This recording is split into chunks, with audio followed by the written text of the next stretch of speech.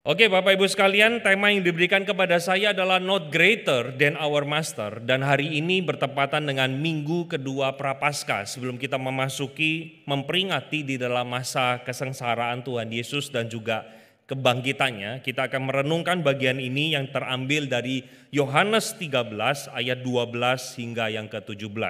Bapak Ibu Saudara sekalian, seperti biasa saya ingin mengajak jemaat untuk pada waktu kita mendengarkan firman Tuhan, coba dibuka Alkitabnya. Bagi yang punya bawa Alkitab fisik silakan dibawa, tetapi saya tahu mungkin lebih banyak yang buka Alkitab elektronik, silakan dibuka juga, supaya kita punya sebuah kebiasaan. Kalau kita membaca teks tersebut, mungkin kita nggak paham, mungkin kita nggak ngerti, saudara bisa menuliskan notes tertentu di sana, sehingga di kemudian hari waktu kita membuka dan membacanya, Bapak Ibu Saudara juga bisa disegarkan kembali.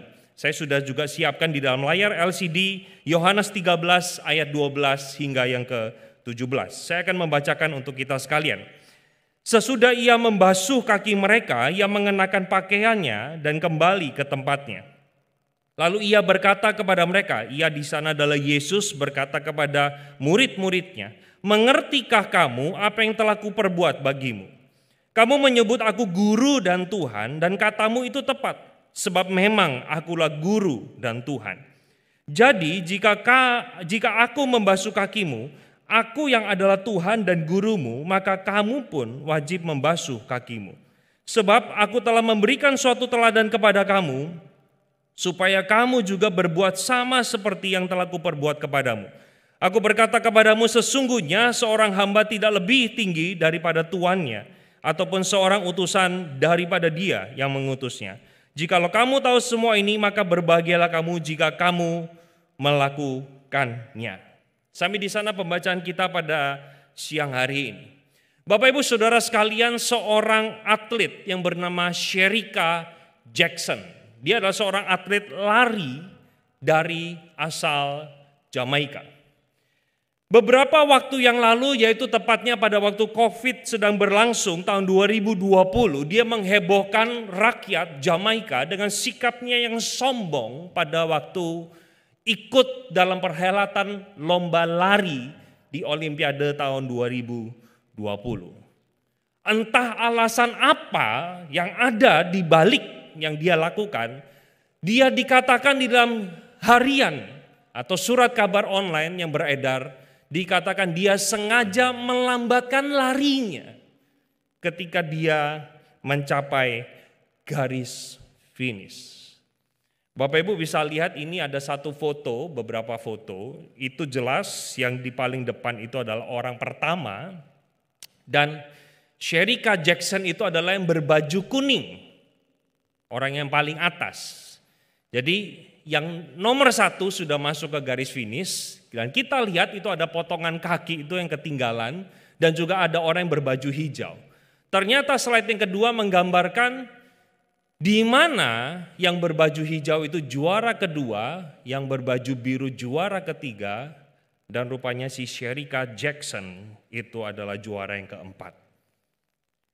Garis finish sudah ada di depan, tetapi entah alasan apa yang ada yang di benak Shericka Jackson ini, akhirnya dia mengambil sebuah keputusan yang bodoh, dan hasil kualifikasi mengatakan, Bapak Ibu bisa lihat di sana nomor 4, dia tidak masuk ke babak selanjutnya.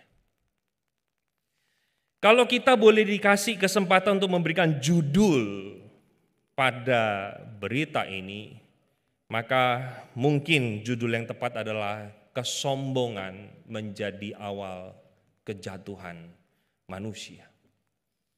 Saudara sadar atau tidak, dosa kesombongan ini adalah dosa yang mengerikan. Dosa yang menurut saya pada waktu saya mempersiapkan bagian ini adalah dosa yang terselubung, yang bahkan bisa berbarengan ada dengan segala kesalehan kita.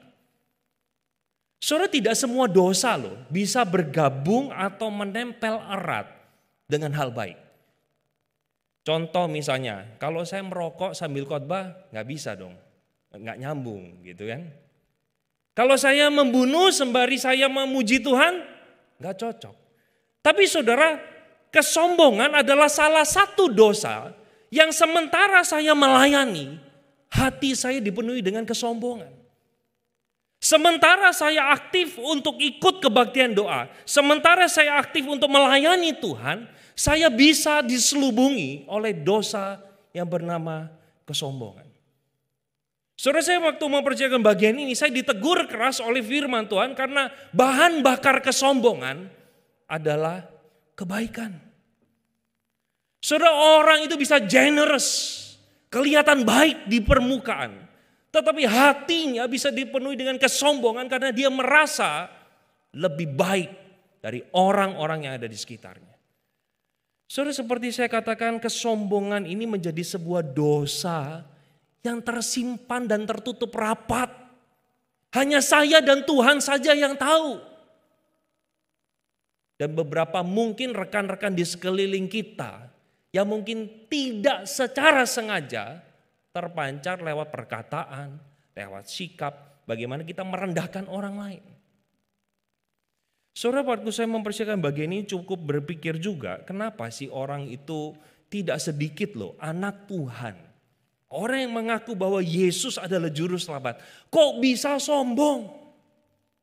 Apakah dia lupa bahwa seseorang dipilih karena anugerah? Oh, kalau ditanya ya pasti ingat. Saudara, biasanya orang itu sombong karena ingin menutupi segala keburukan dirinya. Dia tidak ingin terlihat inferior. Dia tidak ingin terlihat orang bisa injak-injak harga diri dia. Sehingga dia pasang harkat begitu tingginya, merasa di atas orang lain. Saudara, kita patut harus berefleksi pribadi terhadap dosa kesombongan. Dosa kesombongan adalah lawan dari kerendah hatian. Bukan kerendahan hati ya. Ya, kerendah hatian. Kan Bapak Ibu kalau baca kelemah lembutan atau kelemahan lembut. Kelemah lembutan kan ya. Makanya kadang bahasa Indonesia kerendahan hati. Seharusnya kerendah hatian. Kerendah hatian adalah lawan dari kesombongan. Nah, menariknya firman Tuhan mengajarkan kepada kita dari teks yang kita baca. Yesus memberikan teladan kepada kita bagaimana dia menjadi seorang yang rendah hati. Surat teks yang tadi kita baca bermulai dari sebuah kisah di mana Yohanes pasal 13 mengatakan, sementara itu sebelum hari Paskah mulai, Yesus telah tahu bahwa saatnya sudah tiba, ia beralih dari dunia ini kepada Bapa. Sama seperti ia senantiasa mengasihi murid-muridnya, demikianlah sekarang ia mengasihi mereka sampai pada kesudahannya. Saudara, pada waktu Yohanes menuliskan kisah pembasuhan kaki Yesus, dimulai dengan satu landasan berpikir bahwa Yesus melakukan pembasuhan itu dengan motif dia mengasihi murid-muridnya. Dan bukan kebetulan kalau Yohanes mencantumkan di dalam ayat ketiga, Yesus tahu bahwa Bapanya telah menyerahkan segala sesuatu kepadanya dan bahwa ia datang dari Allah dan kembali kepada Allah. Oh, berarti otoritas itu ada di tangan dia. Dia punya kuasa, dia punya power untuk bisa memerintahkan apapun yang dia katakan. Nah, setelah ayat ketiga, Yohanes langsung memberikan sebuah kontras tepat satu ayat sesudah itu. Di sana dikatakan, lalu bangunlah Yesus menanggalkan jubahnya. Ia mengambil sehelai kain lenan dan mengikatnya pada pinggangnya. Kemudian ia menuangkan air ke dalam sebuah basi. Dan mulai membasuh kaki murid-muridnya dan menyekanya dengan kain yang terikat pada pinggangnya itu. Saudara, sebenarnya tugas yang mencuci kaki itu tentunya bukan seorang guru. Bukan. Tetapi tuan rumah itu menyediakan, bisa jadi seorang budak untuk mencuci kaki para muridnya.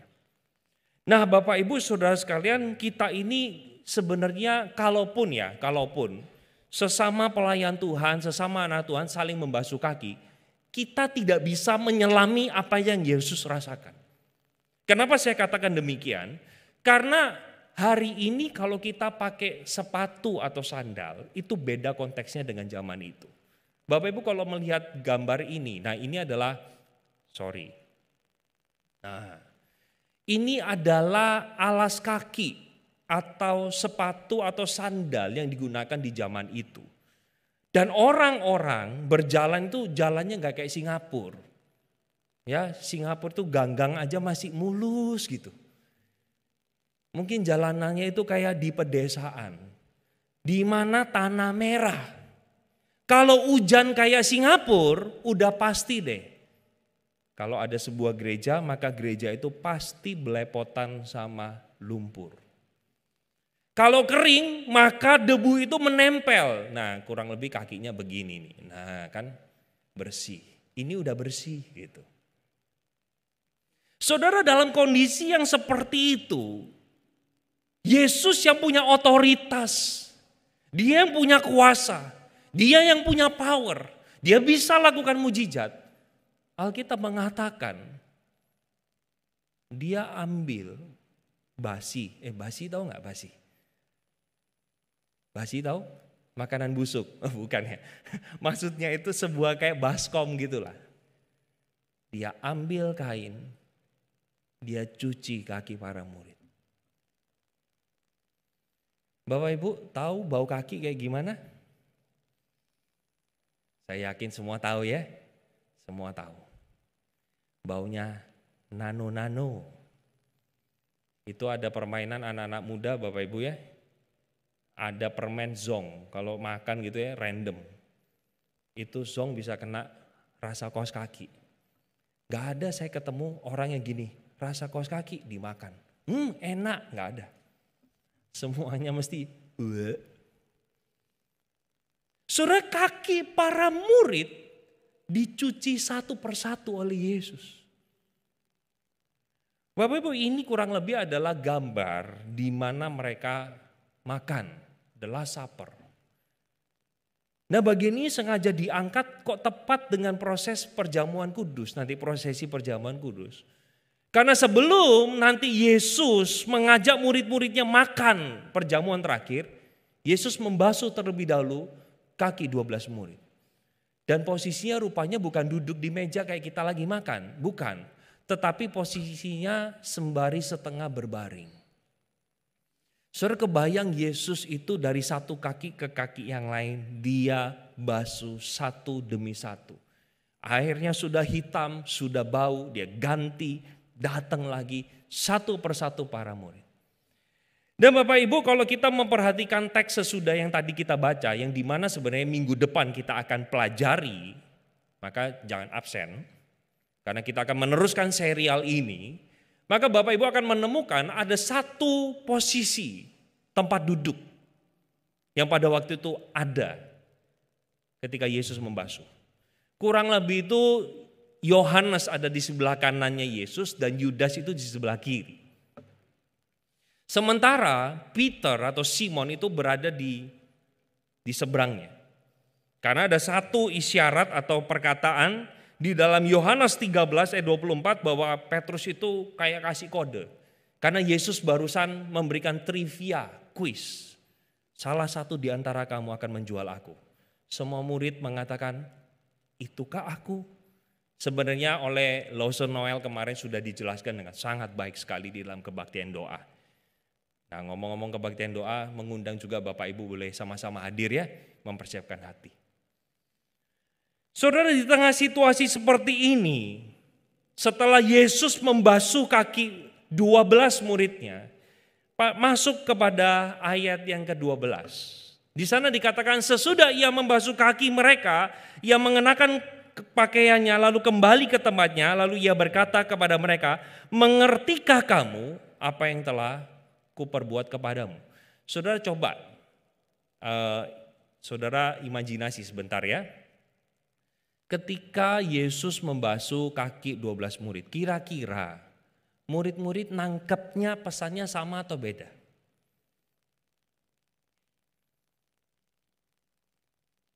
Oh, thank you. Jawabannya bagus-bagus Bapak Ibu ya. Ini kok semua jawabnya dalam hati gitu. Kayak khotbah di rumah duka saya. Saudara, kira-kira murid-murid akan nangkap pesan yang sama nggak? Mereka nangkep nggak sih apa yang Yesus sedang lakukan? Mungkin bisa nggak para murid satu pikir gini, gile kaki kita kotor banget kali ya. Sampai mau makan, bau busuk kaki kita itu kayaknya merusak selera makan, appetite kita hilang.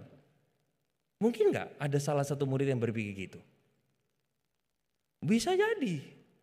Para murid juga ada, bahkan kalau Bapak Ibu membaca interaksi yang terjadi antara Yesus dengan Petrus. Petrus katakan, loh kok cuma kaki? Semua guru, semua. Yang artinya adalah ada sebuah indikasi bisa jadi para murid salah tangkap apa yang Yesus sedang lakukan. Itu sebabnya Yesus perlu mengklarifikasi apa yang dia sedang kerjakan. Nah, di dalam saya mempersiapkan bagian ini, beberapa teolog itu setuju bahwa yang Yesus lakukan bukan sekedar hanya mencuci kaki, bukan.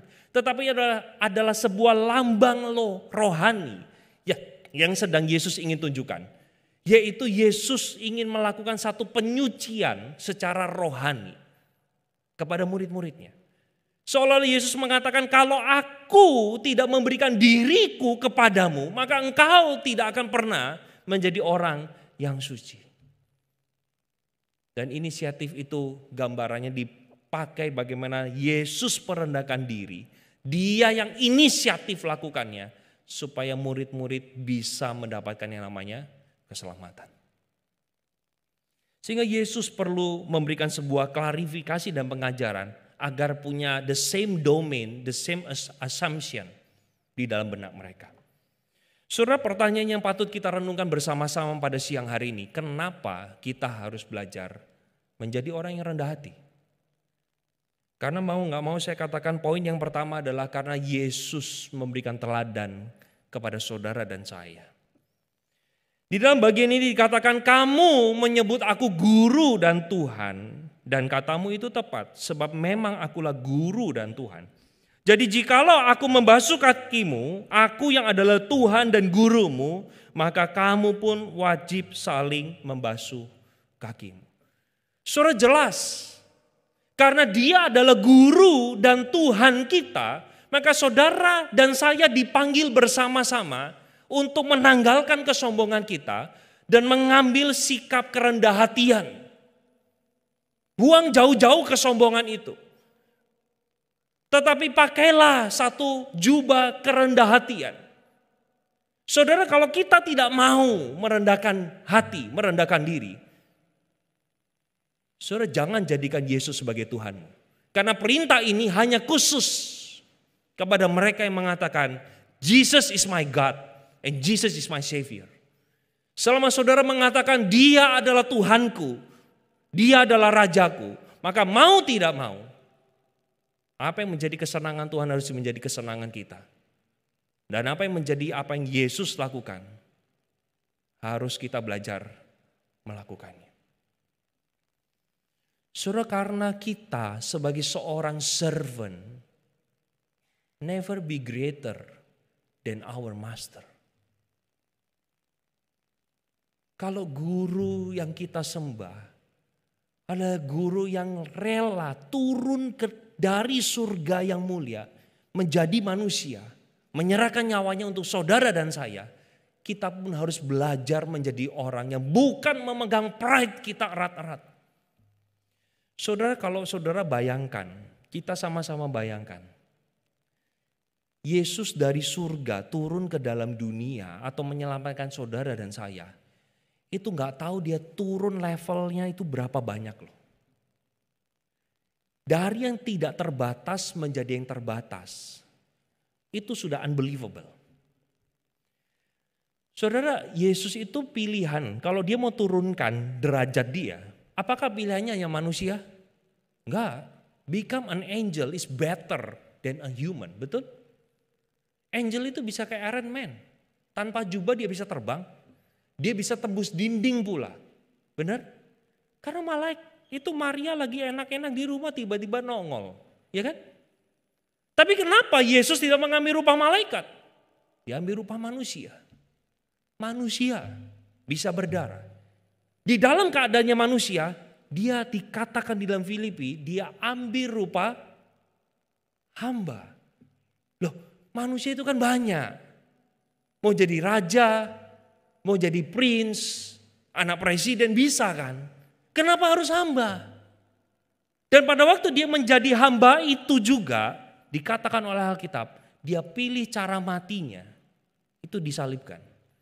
Saudara, cara mati itu kan banyak. Mati kena jantung, mati kena kanker. Tapi Yesus memilih matinya adalah dengan cara yang paling rendah. Supaya apa yang dia alami, saudara, kita tidak lagi bisa berkelit. Karena Yesus sudah pernah mengalaminya. Saudara, kalau tahu apa artinya direndahkan orang itu sakit. Sesakit itulah Yesus untuk yang dia tanggung untuk menggapai saudara dan saya. Saudara, kalau tahu apa artinya ditusuk dari belakang, sesakit itulah yang Yesus harus tanggung untuk mendapatkan saudara dan saya. Kalau guru kita, kalau Tuhan kita memberikan contoh yang seperti itu, maka mau tidak mau, kita pun harus belajar meneladani apa yang menjadi kehidupan Tuhan Yesus. Dilanjutkan oleh Yohanes, sebab aku telah memberikan suatu teladan kepada kamu supaya kamu berbuat sama seperti yang telah kuperbuat kepadamu. Aku berkata kepadamu, sesungguhnya seorang hamba tidak lebih tinggi daripada tuannya, ataupun seorang utusan daripada dia yang mengutusnya. Saudara, kita semua dipanggil bersama-sama. Jangan karena power, jangan karena posisi, kita merendahkan orang lain. Mari kita belajar memperlakukan sesama kita yang sekalipun mungkin secara organisatoris dia jauh lebih rendah dari kita. Secara jabatan dia gak ada manfaatnya buat kita. Tapi saudara dan saya, kita semua dipanggil untuk mengasihi seperti Yesus mengasihi mereka. Hal yang kedua dan yang terakhir, kenapa kita harus belajar untuk rendah hati? Yang kedua adalah karena Yesus menjanjikan berkat bagi mereka yang mengetahuinya dan mereka yang melakukannya. Saudara, terjemahan bahasa Indonesia dengan jelas mengatakan begini, jikalau kamu tahu semua ini, maka berbahagialah kamu jika kamu melakukannya. Nah, ada sedikit perbedaan terjemahan dengan beberapa bahasa Inggris. Kalau kita lihat di dalam terjemahan NASB dan juga NIV, jelas di sana dipakai kata bukan bahagia. It's not happiness. Happy itu bicara soal perasaan. Tapi diberkati itu bicara soal kondisi.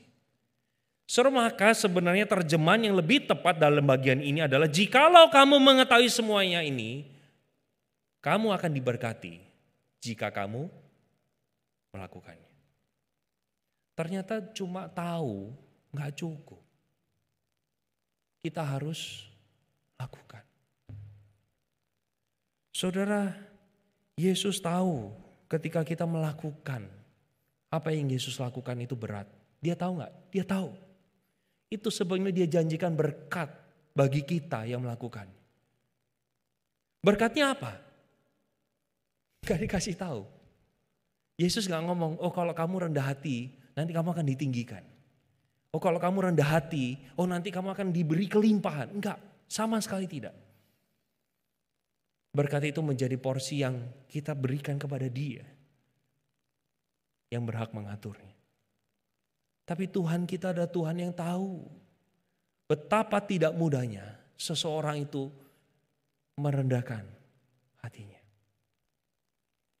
Saudara, kerendahan hati itu bisa dipancarkan paling tidak lewat dua hal dan ini yang menjadi poin terakhir di dalam khotbah saya. Yang pertama, kerendahan hati itu ditunjukkan di dalam kasih. Seperti yang tadi saya katakan, Injil Yohanes pasal 13 dibuka dengan sebuah dasar kenapa Yesus membasuh kaki para muridnya. Karena Yesus mengasihi mereka. Karena Yesus mengasihi mereka. So kerendahan hati ini ditunjukkan lewat kita belajar mengasihi sesama. Kita belajar peduli terhadap sesama kita yang membutuhkan uluran tangan dan pertolongan. Saudara, waktu saya mempersiapkan bagian ini, saya sungguh teringat betapa luar biasanya jemaat GKI Singapura. Entah sudah berapa banyak orang yang mendoakan saya proses kepindahan yang tidak mudah dilakukan. Saudara, saya sampai sama istri saya di Jakarta. Kami hanya bisa meneteskan air mata untuk kebaikan dan kasih dari Bapak Ibu yang ada di tempat ini. Kami tidak pernah bertemu. Saya pernah katakan dengan beberapa orang di tempat ini. Gak salah pilih saya jadi gembala. Saya baru ada di sini Bapak Ibu, injek kaki di sini cuma satu kali. Cuma satu kali. Kalau saya tidak salah itu tahun 2019 atau 18, saya lupa. That is the first time. Kali berikutnya saya tahun 20 diundang ke sini. Saya catat waktu itu bulan November. Cuma kita tahu COVID. Saya hanya bisa kirimkan video. Ketika saya diutus Tuhan datang ke tempat ini, ada khawatir gak? Ada. Ada takut gak? Pasti adalah. Tetapi saya melihat betapa luar biasanya Tuhan menggerakkan jemaat-jemaat di tempat ini untuk mengasihi saya. Keluarga saudara tidak. Tetapi dikasihi bak keluarga sendiri. Berapa banyak waktu yang sudah diluangkan, berapa banyak uang yang sudah digelontorkan. Saudara, saya melihat ada satu luar biasa di tempat ini, jemaat yang begitu mengasihi Tuhan. Yang tentunya juga Tuhan ingin jemaat ini juga mengasihi rohaniwan. Dan saya adalah salah satu orang yang merasakannya. So di luar kita, ada banyak orang yang membutuhkan pertolongan. Mungkin di sekitar kita di Singapura ini jarang ada orang miskin dan minta-minta, jarang. Tetapi pertanyaannya, apakah tidak ada orang yang membutuhkan pertolongan kita? Saudara, apakah negara ini membuat kita mengerucutkan mata kita hanya tertuju kepada diriku dan keluargaku? Aku tidak peduli dengan orang lain. So di luar sana ada banyak orang yang coba kalau kita mengerti dan duduk di sepatu dia, memakai sepatu dia, kita akan paham betapa tidak mudahnya menjalani hidup ini. So kerendahan hati berbicara tentang bagaimana kita juga mengasihi sesama kita. Dan itulah yang Yesus tunjukkan. Kita perlu buka mata rohani kita. Telinga kita mendengar lebih banyak, melihat lebih banyak. Agar kita bisa membantu orang-orang yang di luar sana membutuhkan pertolongan. Hal yang terakhir saudara yang menjadi penutup khotbah saya. Bagaimana kerendahan hati ini ditunjukkan? Kerendah hatian ditunjukkan. Yang terakhir adalah lewat yang namanya pengampunan. Kok pengampunan? Bapak Ibu perhatikan di dalam kisah ini. Siapakah murid yang menonjol di dalam kisah ini? Saudara akan jawab Petrus, betul? Karena Petrus yang terjadi interaksi dalam dengan Yesus. Tapi kalau saya boleh tanya, murid kedua siapa yang paling banyak dibahas dalam bagian ini? Dia adalah Yudas.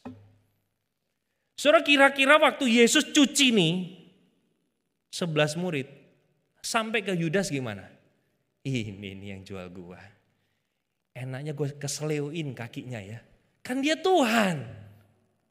Saudara, kalau Thanos snap sekali, setengah umat manusia hilang.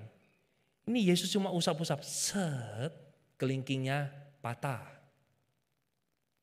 Dia oles jempolnya, set, jadi hilang jempolnya. Keren kan? Saudara kira-kira saudara coba imajinasikan kalau saudara adalah sutradara dari film ini.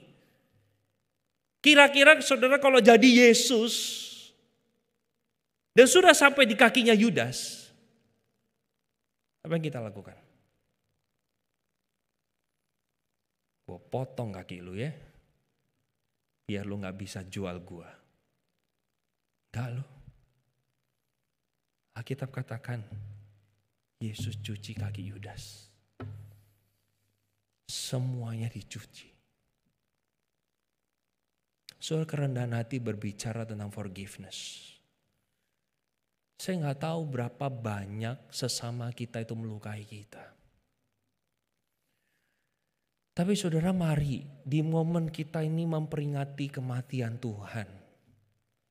Lepaskan pengampunan. Lepaskan. Seberapa dalamnya sakit hati itu, lepaskan.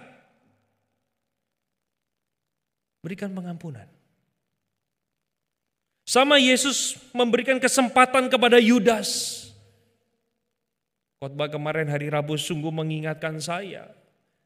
Berulang kali Yesus memperingatkan Yudas, tobat. Tapi dia enggak. Dia biarkan hatinya diikat oleh berhala yang bernama duit. Dikuasainya hatinya, pikirannya sesudah peristiwa ini dieksekusi Yesus. Sampai Yesus sendiri dijual seharga seorang hamba. Itulah ngerinya dosa. Tapi itulah yang Yesus lakukan. Dia memberikan sebuah teladan untuk memberikan forgiveness. Dan kita pula juga dipanggil untuk melepaskan pengampunan. Entah siapa yang sedang kita musuhi.